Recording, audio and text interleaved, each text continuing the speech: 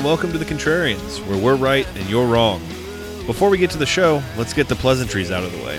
First of all, our website. If you want more information about our little podcast, go to wearethecontrarians.com. That's where you'll find links to our old episodes, to our Patreon channel, and to our awesome Contrarians merch. You can show your support by buying a Contrarians mug or a pillow. I like the laptop bags myself. Second of all, if you enjoy the show, tell your friends. Or even go a step further and leave us a 5-star review on whatever platform you use to listen to your podcasts. Finally, if you want to reach out directly to us, that's what social media is for. Find us on Twitter and Instagram at Contrarian Prime, or check out our Facebook page at facebook.com/Contrarian Prime. Julio runs our official Twitter account at Contrarian Prime, but if you want to give me a piece of your mind or just want to banter about pro wrestling, you can follow me at Contrarian Alex. That's it. That's our intro. Now, time for the show. This is our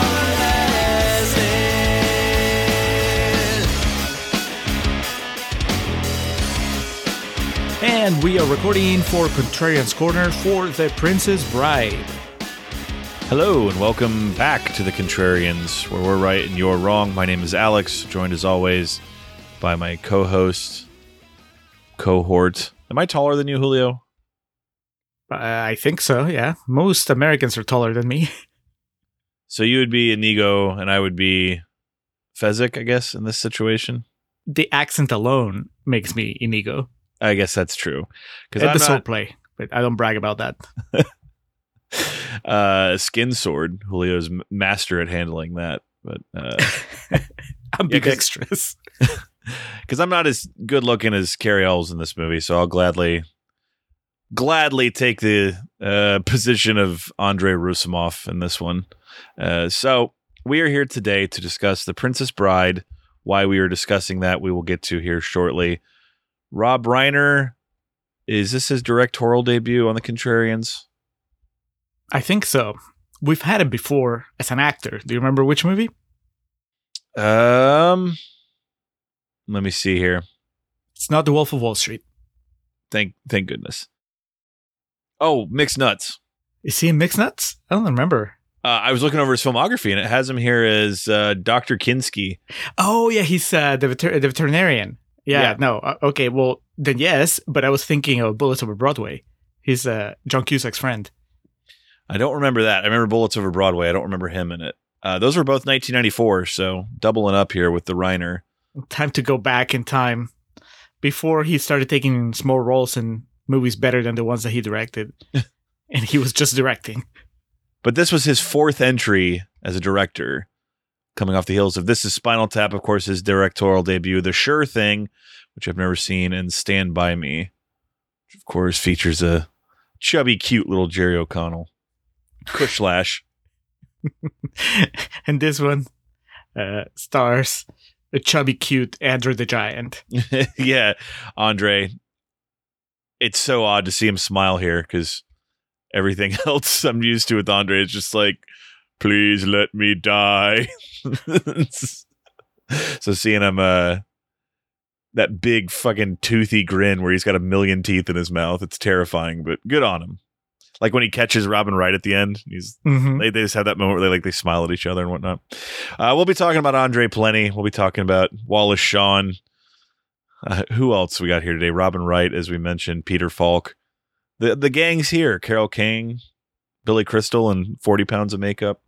Disgraced actor Fred Savage. Fred Savage.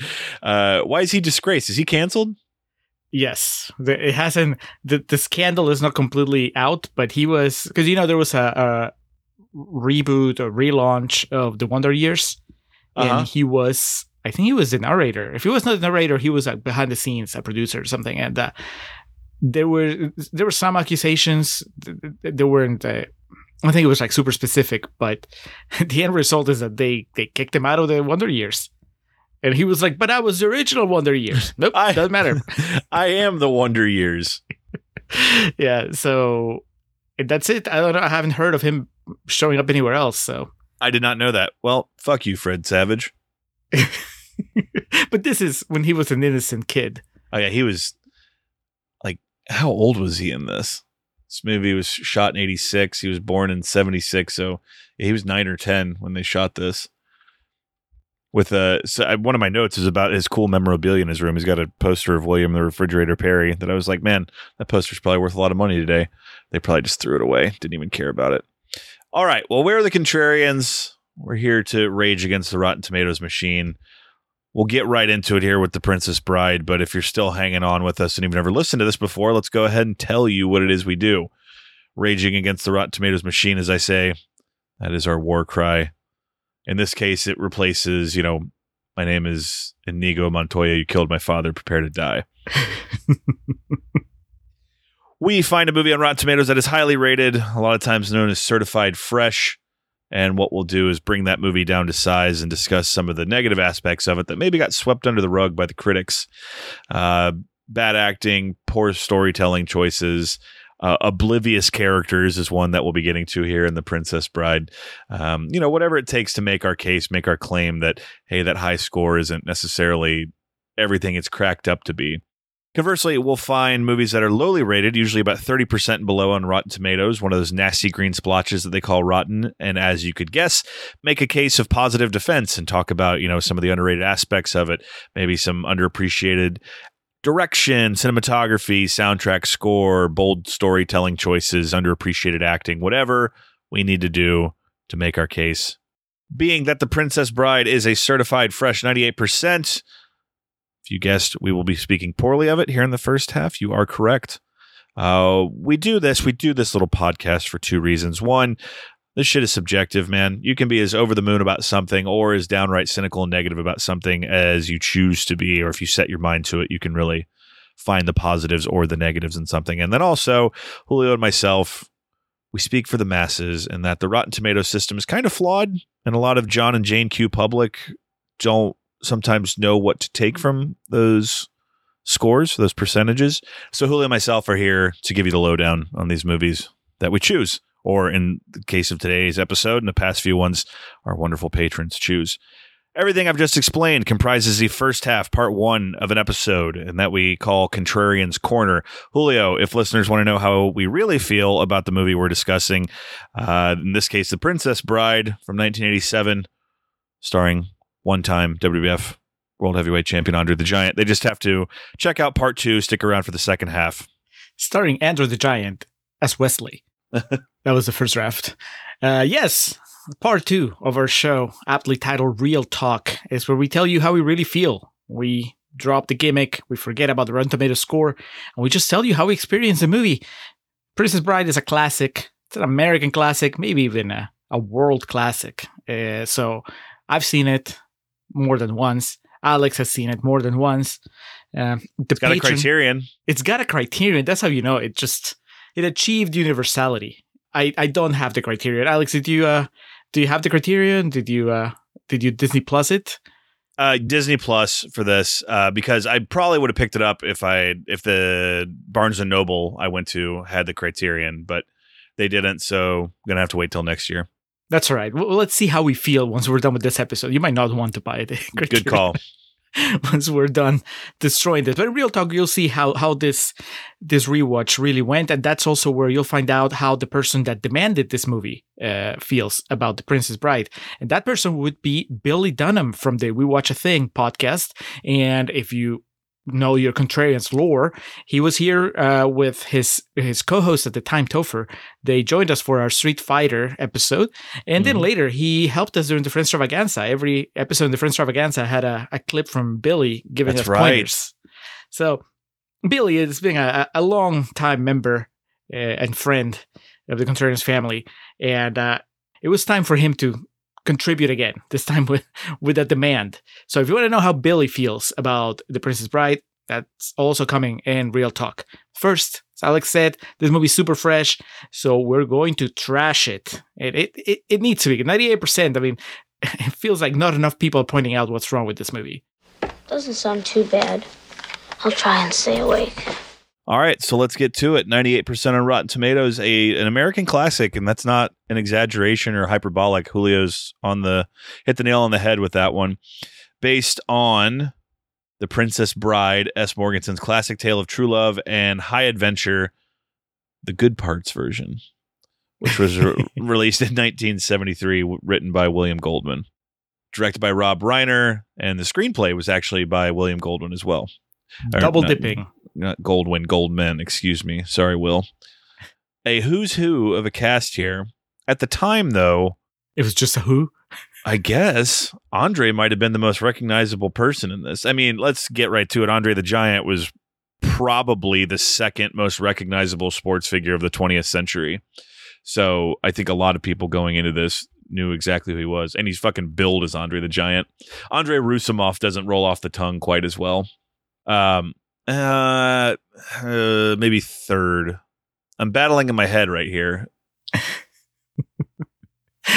Are you having him and Hogan battle? Is that what's happening? Fuck off. No.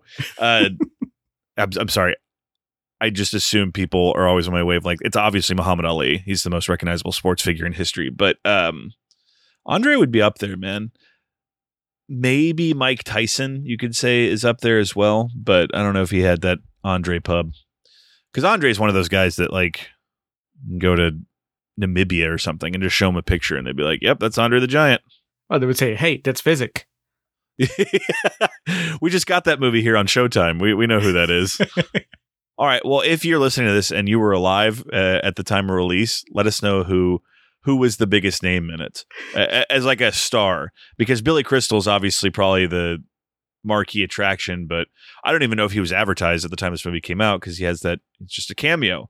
He gets the and credit and Carol Kane's his wife, and it's fun. But getting to it here, Julio. Now, contemporary or reflecting reviews, Julio, 98% still a hell of an accrual. What quotes did you pull for us today? We're going to start with Derek Malcolm from The Guardian, who says, The Princess Bride easily transcends expectations as a fantasy that has a few pertinent things to say about the genre, including the odd fact that the heroes of such things are often prettier than the heroines. Is Carrie Elves prettier than Robin Wright? Is that what he said? Was that the big takeaway when you watched the movie? I mean, I definitely watch, but I don't think he's hotter than she is. Obviously, a lot of it is going to come down to what your sexual preference is. If you're into dudes, then I guess Carrie Elves is going to be your go-to in this movie. Unless you like them a little rougher around the edges, and then it would be Mandy Patinkin, I guess. But I guess trying to judge it objectively, Carrie Elves is probably in his prime at this one. And if what this movie leaves you with is that just comparing which of the leads is prettier, then that says a lot about how shallow it is. It's the original Mr. and Mrs. Smith. You're just like, all right, which one of these people is hotter? I can't figure it out. I don't care about anything else. But, I mean, to be fair, I mentioned to Julio before we started recording that I did not remember Carrie Elves was like this zaddy at one point in time, how good looking he is in this. I was like, good God, because it's been years since I had watched this. And both him and Robin Wright and Christopher Guest, my God, I was blown away by him. There's too much hotness. The Princess Bride really boils down to just turn off the sound and you just watch pretty people parade. Yeah, or just put on some slap bass in the background and light a candle. Have a good night alone. All right, next, Rob Vox from Flipside Movie Emporium says, as you wish, maybe gaining on, we'll always have Paris as the single most romantic line ever. Rob Vox dragging Casablanca into this conversation. What do you think, Alex? What's more romantic? This definitely not the grandpa saying "as you wish" to his little grandson. Next, Jay Boyar from the Orlando Sentinel says, for parents who have felt as if they were approaching the cliffs of insanity while enduring the inanities of standard kiddie pictures, The Princess Bride may be a godsend. We're very familiar with those parents, Alex, the ones that are about to lose their minds, and the only way that they can kind of keep it together is throwing their kids into the movie theater and just let them watch whatever's out there. Mm-hmm. Is that the kind of mindset that you need in order to enjoy The Princess Bride? I don't know. I think there's a little bit of something for everybody here. I'm more surprised at the idea that like kids would get much out of this. It's like Fred Savage shows up, preteen heartthrob Fred Savage shows up every 20 minutes maybe in the movie. Just to remind you that he's there. It's a kid from the Wonder Years. What's like a popular line from a kid's movie that kids would quote all the time? I know there's plenty, but I'm blanking on now. I'm just imagining like, a bunch of little kids merchandise selling with Inconceivable on it, and like Wallace Shawn being like the Gru of his day. Like kids are just like, oh my God, it's Wallace Shawn. All right, we're going to close the quotes with Arthur Ryle Lindsay from Slant Magazine, who says, a film of remarkable forwardness, honesty, and humor, built, like all fairy tales, around one message summed up late in the script. True love is the greatest thing in the world. It's pretty corny to begin with, but also there's a movie that expressed that same sentiment in a much more exciting way, and that was Luc Besson's The Fifth Element. So once you've seen that, this feels pretty quaint as far as an expression of true love. But those are the quotes, Alex. 98% Rotten Tomatoes. It's time to take The Princess Bride down. Take it to task. Take it to the pit of despair. All right. The Princess Bride. By S. Morgenstern, Chapter 1. All right, maybe in 1987 this isn't played out, but the trope of the old man reading to the precocious little kid and then basically the stories being enacted in front of him. I think this was bludgeoned to death and killed before our eyes with Adam Sandler's bedtime stories. Were you afraid that Peter Falk was going to fall asleep in between sentences here? Kind of. And the problem is, like, I would get invested with the story, and then dumb little Fred Savage would be like, I don't like this story, and it would cut back to them. Ooh, kissing. Come on, Fred.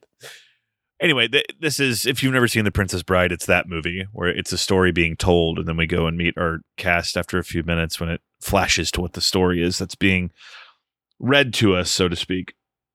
It's the tale of Buttercup, a young woman living on a farm in a fictional kingdom of Florin during a feudal-like period. Whenever she tells farmhand Wesley to do something, he always answers, as you wish. It's his way of saying he loves her. They fall in love, and Wesley leaves to seek fortune overseas so they can marry. Wesley being Carrie Ells, and Buttercup being distractingly pretty Robin Wright. As Julio and I discussed before we recorded, Robin Wright to this day is still distractingly pretty, but, you know, again, I hadn't seen this movie in a while, so it was like, oh, shit. And then Carrie Ells shows his face. It was like, oh, shit. And so it was... Is he also distractingly pretty, or more like reassuringly pretty? Like, oh, guys can be this hot as well. It was like I went forward 16 years to the set of Saw, and I was like, Carrie, what happened, man? I got tired of people wanting me for my looks. I had to switch it up. He's chopping wood, and it looks like it's really him chopping wood. You ever chopped wood, Julio? It's not as easy as it looks. We have machines that do that for us, Alex. God. Yeah, and I know, might as well start the discussion now. You know, there's actual sets and practicality in this, and your answer will be the same. We have machines that do that for us now. We have AI that can make people look as pretty as Robin Wright and Carrie Ells. Yeah. Why be pretty in real life when the machines can do it for you? That's, folks, I don't know if Julio is being facetious with that one or not. He could genuinely believe that. Just have AI. I do appreciate practical hotness. There you go. So is this Alex? Is this movie just opening? The opening salvo, the opening statement is that that simping works. I guess so. Yeah, just tip your e-girl over and over again, and eventually she'll fall for you. Send her is it a pitcher or a pot? What is it that they like have sex with their eyes while he reaches up and pulls it off the shelf because they don't break eye contact? It's that 30 Rock with Will Forte and Jenna. It's like, we're staring at each other until we achieve touchless orgasm, and finished. So he leaves to get these unforetold riches, but it's purported that Dread Pirate Roberts attacks his ship and Wesley is presumed dead. At this point, I got real excited. I remember when I was younger thinking that it's going to be like a pirate movie. It's a bunch of pirate ships and stuff. But in the end, I mean, spoiler alert, we learn that Dread Pirate Roberts is basically just more of a myth than anything, because there's no like Snopes.com or social media to disprove it. Dread Pirate Roberts has 10 different Twitter accounts. And He just shares the password. They all quote tweet young people dying saying, "Were they vaccinated?" So 5 years later, it's set up that Buttercup is basically, it's like an arranged marriage, right? She's going to be handed over to the new Prince of Florin, Humperdinck, played by, who is that? Is that Chris Sarandon? That is Chris Sarandon, Jack Skellington himself. Yes. Going all the way back to our first episode of The Contrarians. But also, Alex, back in those days, I understand this is a kid's movie, so they couldn't really explain it very much. But I think that there's nothing, I mean, as far as arranged marriage, that sounds almost too nice. I think that's more like the royalty demanding the subjects do their bidding. It's like if the prince wants you to marry him, then you marry him. That's it, because that's how it works. That's the law. That's why we should be glad that we have democracy in the United States. Well, I mean, he was married to Susan Sarandon in the 70s, and then he's got 80s Robin Wright. This dude's just racking up numbers here, man. Wait, what? I thought Chris Sarandon was her brother. They were married in 1967 and divorced in 1979. But is he her brother? I hope they're not. I definitely hope not. Okay, where do you rank Chris Sarandon in the hotness scale, though? He's good looking. He kind of looks like a doofus in this. He definitely, if the people who made Shrek told me they sculpted Farquaad after his look in this movie, that's definitely, I would be like, yeah, that makes perfect sense. All right, so she's arranged to be wed. Before the wedding, though, she's kidnapped by 3 outlaws. As outlaws is the word used in Wikipedia here. They're not bounty hunters, but they're, in a sense, pirates. A small Sicilian man named Vizzini, a giant from Greenland named Fezzik, and a Spanish fencing master named Inigo Montoya. Alex, why is it an American actor playing the Spaniard? Mandy Patinkin? Yeah. I don't know, but if this movie was made today, they'd be rioting in the streets when this casting news came out. Was Antonio Banderas not available back then? Had he not made the jump across the ocean? Let's see. So he would have been age appropriate, and yeah, it looks like he was still predominantly in Spanish films at that point. He just missed the cut. So Rob Reiner shattered the glass and hit the Patinkin alarm.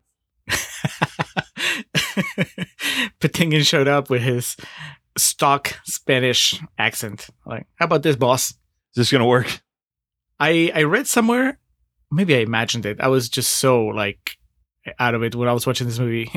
But I thought I read somewhere that Liam Neeson was considered, or that they passed on the Liam Neeson audition for Inigo Montoya. Because, Neeson, for all his flaws, he's an actual swordsman. He can handle a blade. Do you buy Patinkin as a master swordsman?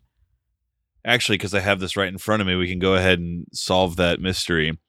Liam Neeson auditioned for the part of Fezzik. What? Liam Neeson revealed on the Graham Norton show that he auditioned for Fezzik. Director Rob Reiner scoffed when he heard Neeson's height was only 6'4". I didn't realize Liam was that tall, but that makes sense because Rampage is a big motherfucker and Neeson standing right there with him in 18. Well, now I want the movie. I want the fan cut where they use that wonderful technology we were talking about to replace Andre with Liam Neeson. Oh, hold on now. Not in history, Alex, just as an experiment. I was about to say, this is like one of the, Dwayne aside, one of the actual good movies with a wrestler in it. So, and not just any wrestler, obviously. But speaking of Andre and Inigo Montoya, and what is Wallace Shawn's name? Vizzini, okay. They all have a gimmick. Vizzini says inconceivable, seems every other word. Inigo Montoya is the swordsman who is looking for the man who killed his father, a 6-fingered man who murdered his father. And then Andre's thing is he's like the lovable giant, and he's kind of not affable. It's like the thing of he follows orders.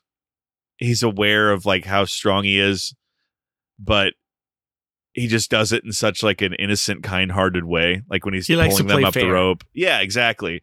That when he's asked to throw a rock at someone's head, he's like, that's not very sportsmanlike.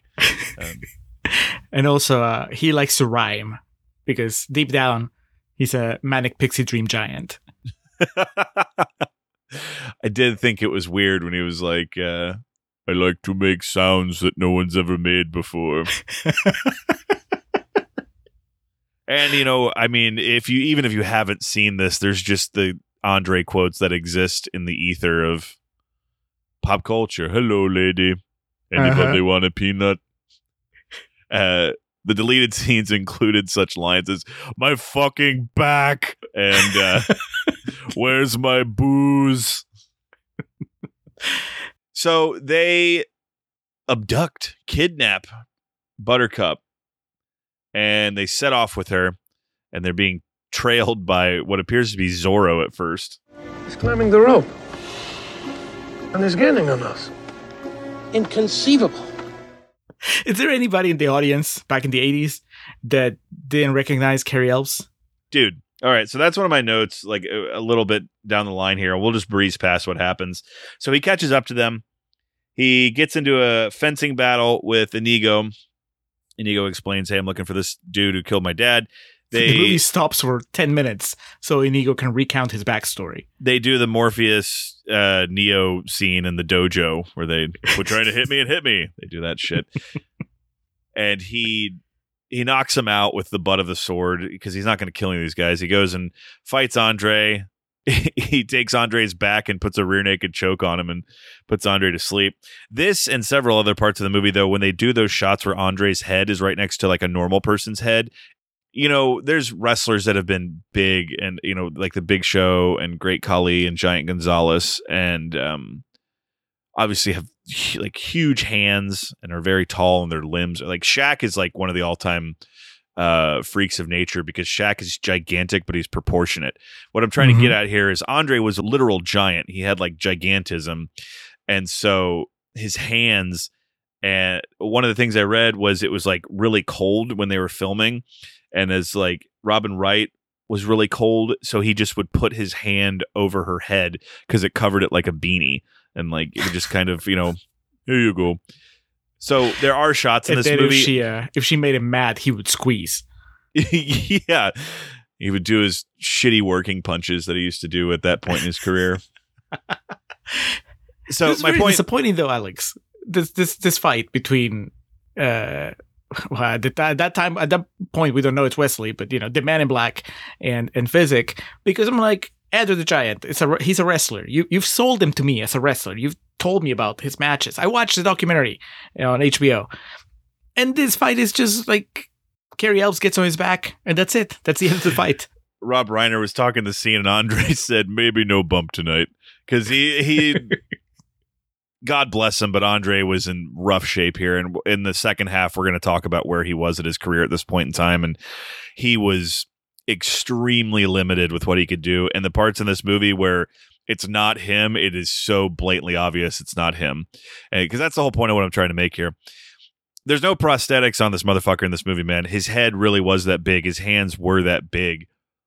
Watch the documentary on HBO because they go through the whole rigmarole of, you know, had to two seats on a plane, all that shit. As the story goes, the Japanese toilets weren't big enough to accommodate him, so he would have to use the bathtub in his room when he would go on his tours of Japan. So I just feel bad for those for the maids, and you know the turn down service that just had no idea what they were walking into.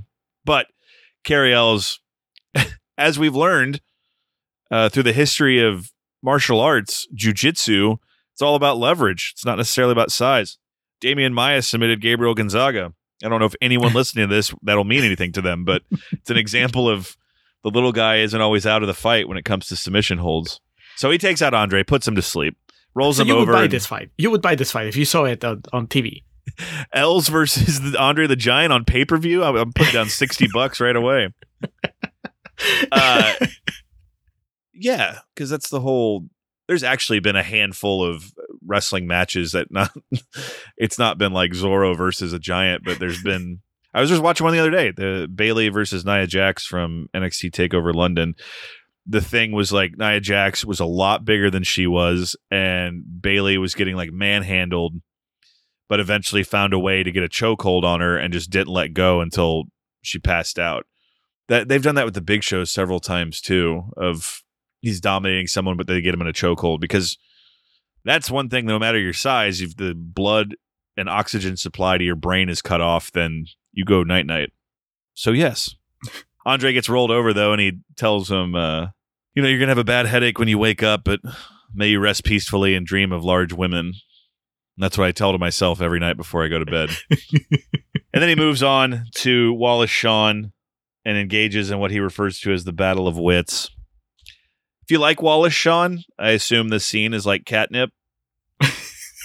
For me, it just kind of went on forever. Marriage Stories Wallace Shawn as a supervillain, as the mastermind. I think that I've been through too much with Wallace Shawn to buy him as an evil genius here. Do you ever buy him as a genius, or do you think the joke is that he's an idiot and the people working for him are dumber than he is? Yeah, definitely the latter. So he is a regular here on The Contrarians, though, as we featured him in Duplex, Southland Tales, and the aforementioned Marriage Story. So he's a 4-timer. So is this, obviously, I mean, he's out of the movie after this, but would you say that this is Wallace Shawn's Oscar clip? When he goes on this really long explanation of how smart he is? You could also argue this is the best adapted screenplay clip, just when they're going back and forth about wits and whatnot. Mm-hmm. What does he say? He's like, I'm very intelligent. How intelligent? Socrates. Aristotle. Who's the other one he names? Plato. Morons.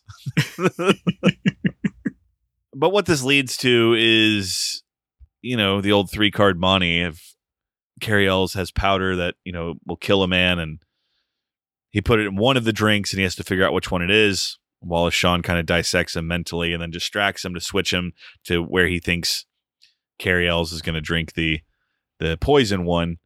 He drinks his drink, begins gloating, and keels over and dies. It's then revealed that Cary Elwes, Wesley, had poisoned both of them, but he had spent the past few years building up an immunity towards the poison. Anyway, at this point in time, he takes Buttercup with him, and my note just says, it's so obviously Cary Elwes. Like, she's all that. It's the girl with the glasses and her hair up when she takes him down. It's like, oh, now she's hot. It's like, yeah, she was hot before. And Cary Elwes, he's not even like wearing a Point Break Nixon mask or anything like that. He's just got... It's what people laugh about when they watch Zorro, and they're like, how do they not know who that was? What was that Disney movie that bombed hard with Armie Hammer? The Lone Ranger? Yeah, I remember the Lone Ranger was the same thing. He wears this tiny mask on his face, and people are like, who is that? And more so, she can see him and hear him talk, and his hair is the same. So it's very confusing as to how she doesn't know it's him until he says, as you wish. It's a would you kindly moment for you BioShock fans out there. Yeah, he doesn't even change his voice. What do you think of this approach to romancing? It's like Cary Elwes went from one extreme to the other. He went from simping to negging. 10 minutes of him just trash talking Buttercup and telling her that he's basically saying, you're a whore.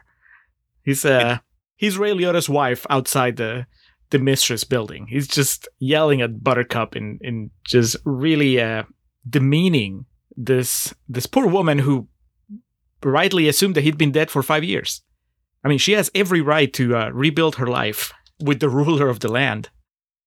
Yeah, it's definitely questionable. It's an odd tactic, thinking that he worked this hard to get back to her, and now he's just like the negging approach, as you said.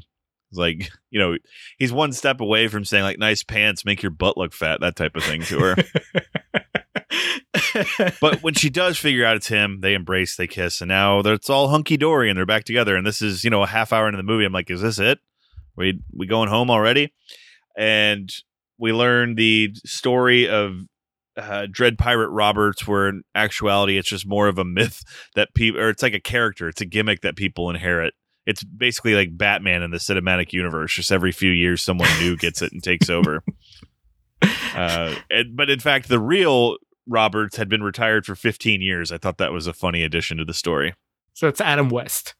And Yes. Cary Elves is like the Ben Affleck, I guess. And he's about to pass the baton to the Robert Pattinson of the Princess Bride universe. I suppose. But that's different, though, because isn't Affleck still like part of some of it? Man, I don't know. I didn't watch The Flash. I think I kind of get the feeling that they shot a lot of Affleck as Batman footage 10 years ago. And they just keep reusing it and finding little bits that haven't been put in movies yet and just tacking them on to whatever next DC project is out there. As you do. Then he explained that the name was the important thing for inspiring the necessary fear. You see, no one would surrender to the dread pirate Wesley. So they're walking through this kind of rough terrain. It looks like they're in the forest somewhere. And Julio, I knew this would be right up your alley. There's just basically this sequence where they fall in quicksand and then a big creature attacks them just to basically kill some time. Not just that, but the creature is not lovingly rendered by computer animation. Instead, it's just this really clunky animatronic. So that will be right up your alley. Yeah. Cary Elves rolling around with this inanimate object, acting like he's having to put up a fight. Pretty much. And like they fall in the quicksand like it's going to be some big like struggle to get out, and then they just kind of get out very easily. And same thing with the fight here with the big old rodent. It's kind of there, and then it just stops.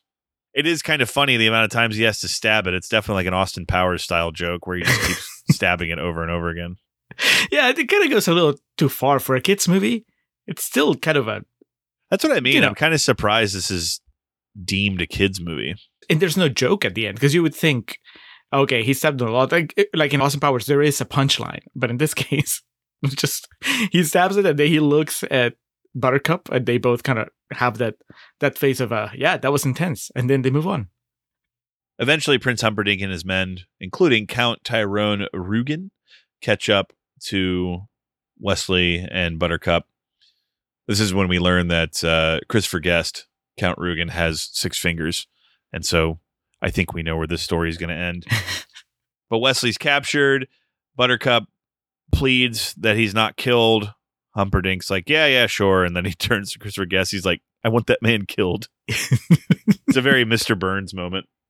And then Christopher Guest goes, as you wish. As you wish. Here, though, is when we learn that Humperdinck is behind all this.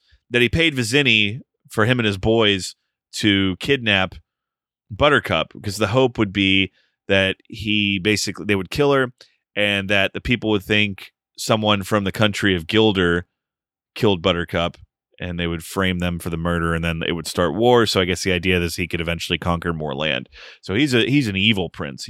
All he cares about is power. He's money hungry, power hungry. He just wants it all. There have to be easier ways to start war than having your super hot new wife murdered. Vizzini probably sold him that plan, and he's like, okay, that sounds good. And he said, you could have more power, to which Chris Sarandon said, inconceivable. And then Wallace Shawn got a dictionary and looked it up and was like, I like this. I'm going to start using this from now on. So we get a lot of, I think there's different levels of British accents floating around this movie. What I got serious Keanu Reeves and Dracula vibes of British accents. Like, I know Cary Elves is British, so I guess he gets a pass. But we have Robin Wright, Christopher Guest, Chris Sarandon, and then, Mandy Patinkin is doing his own thing. But those 3 are American actors that are trying to be British. Do you buy them as British people? It's very, very movie accent. It's like, Ben or Paul or any of our British listeners would immediately be like, they're taking the piss. But,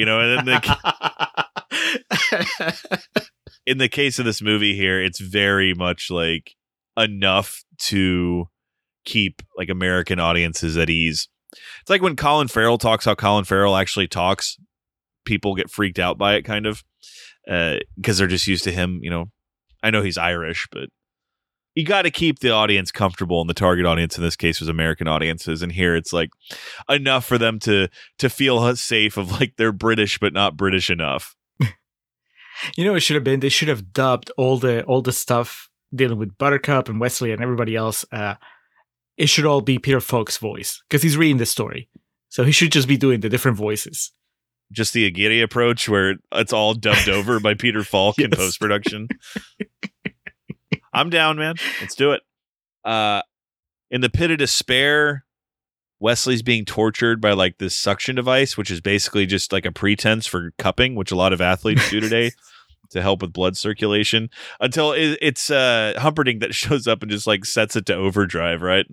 But at first, they're just like, okay, on the lowest setting, it takes a year off your life. That's pretty brutal. Yeah, it's intense. Like cupping's usually done like just around areas of muscle. This is like on his fucking head. So yeah, it's just like sucking all this shit out. But on the good news trail is Inigo Montoya and Fezzik, Andre, come to. They're seeing what happens. Like the army is preparing for war, and they find Inigo, and he's just pissed drunk. He's drunk because I guess he can't handle the defeat, having been bested by the Man in Black. That's right. But then Andre shows back up and sobers him up. Looks like he makes him a mean pot of beef stew. And then that's not enough to kind of wake him up. So he takes him and he's dipping him in the hot and the cold water until he eventually sobers up. And I do like that scene because he's like, enough. He eventually, gets to the point of sobriety.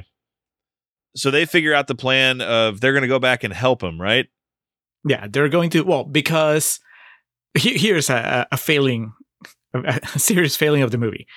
Somehow, Andrew the Giant knows that Christopher Guest has 6 fingers. How? He never saw him. Andrew the Giant was passed out, dreaming of large women. But he comes back to Inigo and tells him, hey, the guy that took Wesley had 6 fingers. And Inigo says, that's the guy that killed my dad, so let's go for revenge. But then Inigo also says, with Vizzini dead, we don't have anybody that can be the brains of the operation. So the only other smart person we know is Cary Elves. So let's go rescue Cary Elves so he can help us plan the murder of the man that killed my father. That's right. So very convoluted. Wouldn't you think if you have Andrew the Giant, all you do is just charge against the castle? Well, that's when they decide they're going to go to the castle. He just goes, everybody move. And then everyone like just, he's Moses. He's parting the sea of people there. Oh, God. Andrew the Giant in the 10 Commandments. There's no way I can do it because anytime I say let my people go, it's just going to turn into Heston because I'll start like Andre and be like, let my people go. Andre in the 10 Commandments. What could have been? That's still be like the 50 Commandments. He's just holding all those tablets. Andre was a good looking cat back in the early day. Yeah, in 56. It would have been all right. I always forget Yul Brynner's Ramses. Coming soon to the Contrarians, the 10 Commandments. Easter 2024. All fucking 4 hours of it. So what we mentioned of Humperdinck turning it up to 11 and cranking it, all the way up. Did you get the feeling that Christopher Guest was getting off on this? That he had a massive erection? Seemed to be some sexual inspiration behind it, not going to lie. Yeah, he bites his lower lip and kind of glances at his assistant. Like, you see what's happening here? And to correct myself there, I always forget how young Andre was when he died. He was only 10 when the 10 Commandments were made, so he still would have probably been 6 foot at that point, so he could have been an extra or something. So while he's being tortured, he lets out a big giant cry, and that's when Inigo tells Fezzik, that's the sound of ultimate suffering. We got to go save this guy. And when they finally get to Wesley and he's dead, they realize that he needs a miracle. But this is when it cuts back to Fred Savage. He's like, he can't be dead. What happens? What's the end of this? And I'm like, oh, he represents like modern people that have no patience. Like Fred Savage would be live tweeting this and posting online like, oh, Cary Elves died. I'm not even going to finish the movie at this point. Taking a selfie with the movie in the background. Yeah. So they say they're going to need a miracle. They head on over to Miracle Max's hut. This is Billy Crystal's moment to shine. Not unlike Mel Brooks' yogurt in Spaceballs. The makeup is oddly similar. And I'm going to say it was the same year. Yeah, Spaceballs was an 87 movie as well. So too much similarity for me being comfortable with that just being coincidence. Well, Billy Crystal comes out just swinging. It's just the shtick is turned up to 11. It's unlike anything else in the movie. Yeah, tell me about this, Julio, this scene. You got Carol Kane and Billy Crystal just decked out in all sorts of prosthetics and makeup. And I mean, the point of this is that he brings Cary Elves back to life, but we need to make sure we get a lot of shtick and joking in along the way. Yes. It's like the swamp sequence from earlier, right? Like this could have gone a lot faster, but you needed to pad it, and you padded it with Billy Crystal humor. Is he even human? Is Miracle Max human, or is he really old and that's why they put all the makeup on him, or is he some sort of alien sorcerer that has the powers to bring Cary Elves back to life? Yeah, I guess I don't really know, because the joke is he has a wife and they fight just like a married couple, and I didn't know what to make a lot of this. I'm going to be honest with you. This is a pretty wacky world, but the idea that you could bring somebody back from the dead might be just a step too far. And Billy Crystal doesn't do anything to make us believe that there's science involved in this, right? Doesn't he feed him like chocolate? I think that's part of the recipe. That's a miracle pill. The chocolate coating makes it go down easier, but you have to wait 15 minutes for full potency. And you shouldn't go in swimming after for at least what? An hour. Yeah, a good hour. We're off the rails here. I mean, just Rob Reiner didn't know what was going on. No. He made the mistake of letting Billy Crystal just cut loose. But wouldn't you know it, he brings Wesley back to life. And the problem is he's literally waking up. So it's slowly his body parts are starting to wake back up with him. So we get the physical, Weekend at Bernie's-esque comedy of Andre and Mandy Patinkin carrying him around. It comes down to, though, the triple threat here. The Dream Team is going to have to take on 60 men, 60 of Humperdinck's guards as the wedding is fixing to commence. This priest, Alex, that officiates the wedding, do you think that he was there when Billy Crystal was doing his thing? And he was like, oh, that's the game we're playing. And then just added his own spin to his dialogue when he's getting them married? I mean, I'm going to be honest with you. I can't think of anything involving this scene anymore without immediately going to Michael Scott at Phyllis and Bob Vance's wedding. Just marriage. I could see this being funny, but this goes on forever. Yes. You're in trouble when Michael Scott quoted you. Exactly. That just means that you went too far. We've used this sound drop before, but like the all-time Michael Scott movie quote is, you talking to me? Raging Bull, Pacino. Fortunately, he quoted Princess Bride correctly in that episode. But if you've seen this, even if you haven't, you know what this is. Marriage, and the character, the impressive clergyman, Peter Cook, just keeps going on and on with high-pitched pronunciations of words. Fortunately, Andre poses as Dread Pirate Roberts, and they set like an effigy of him on fire, and it's also Andre in a black cloak at night. I would run away if that giant was coming. You didn't need the fire. No, he just had to come out of the gate like he would back in the 70s in Japan, like when he wrestled Stan Hansen. If he just came out like that, people would run. I mean, you can watch that match. People flee in terror in the crowd. And so it's a little too late, though, as Humperdinck has sent Buttercup back to her quarters. Fortunately, though, she didn't say I do. I noticed that this time. Is that true, though? What? Like, if she doesn't say I do, they didn't really get married? Because there's like legal paperwork. At the end, like the I do, I think is a formality. What really matters is that there's a document that says that you're married. Yeah, if the Justice of the Peace already signed their marriage license, she's SOL on that one. Humperdinck is going to take half of what she owns. Half of Wesley. Half of Wesley's heart. But Inigo comes face to face with Count Rugen. Christopher Guest gives him the spiel. My name is Inigo Montoya. You killed my father. Prepare to die. And in like what I hope would be used for the in memoriam of Christopher Guest is that clip where he just squares up and then takes off running in the opposite direction. It's so great. It's funny, but it's also very deflating, I guess. Because that's one of the things that you're looking forward to is the Inigo versus Rugen Rugen, yeah. Seth Rogen. The Inigo versus Rugen battle.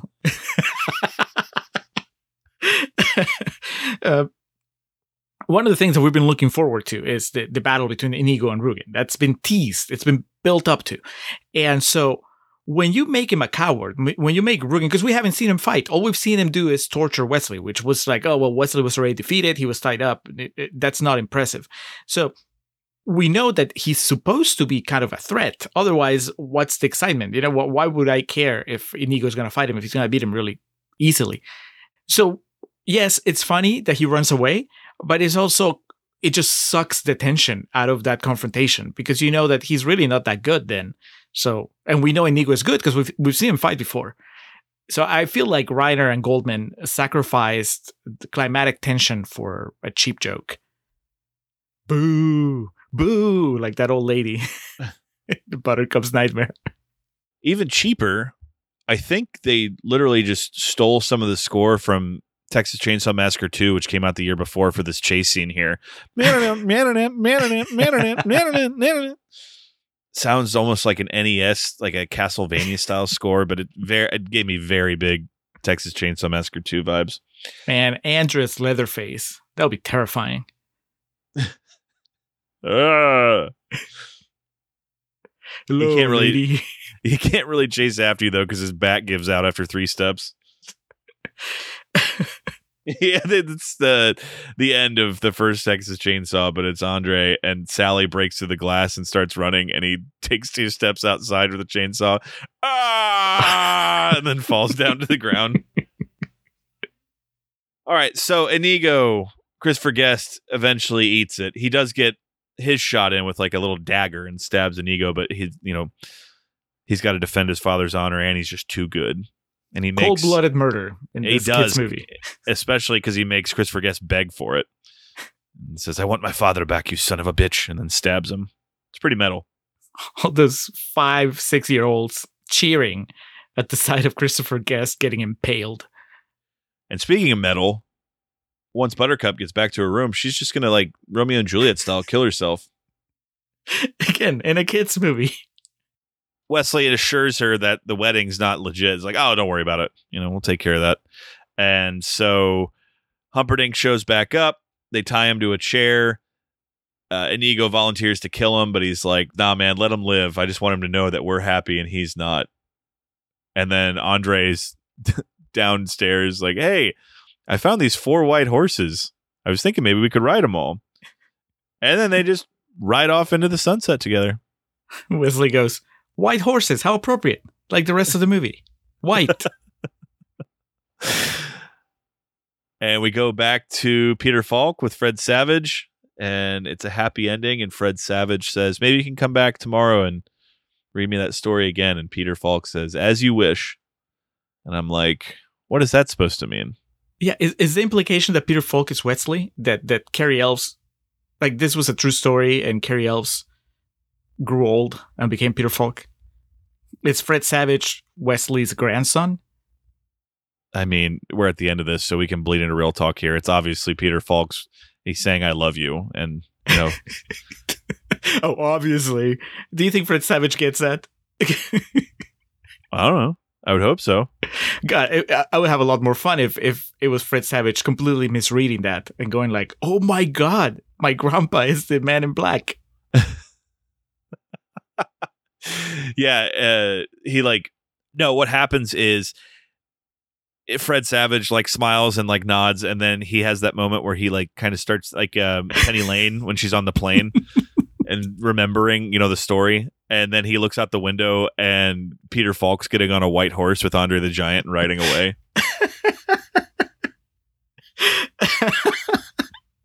I love it. I hope that's in the criterion. Yes. And Rob Reiner gives the introduction like, this was the original ending of the movie.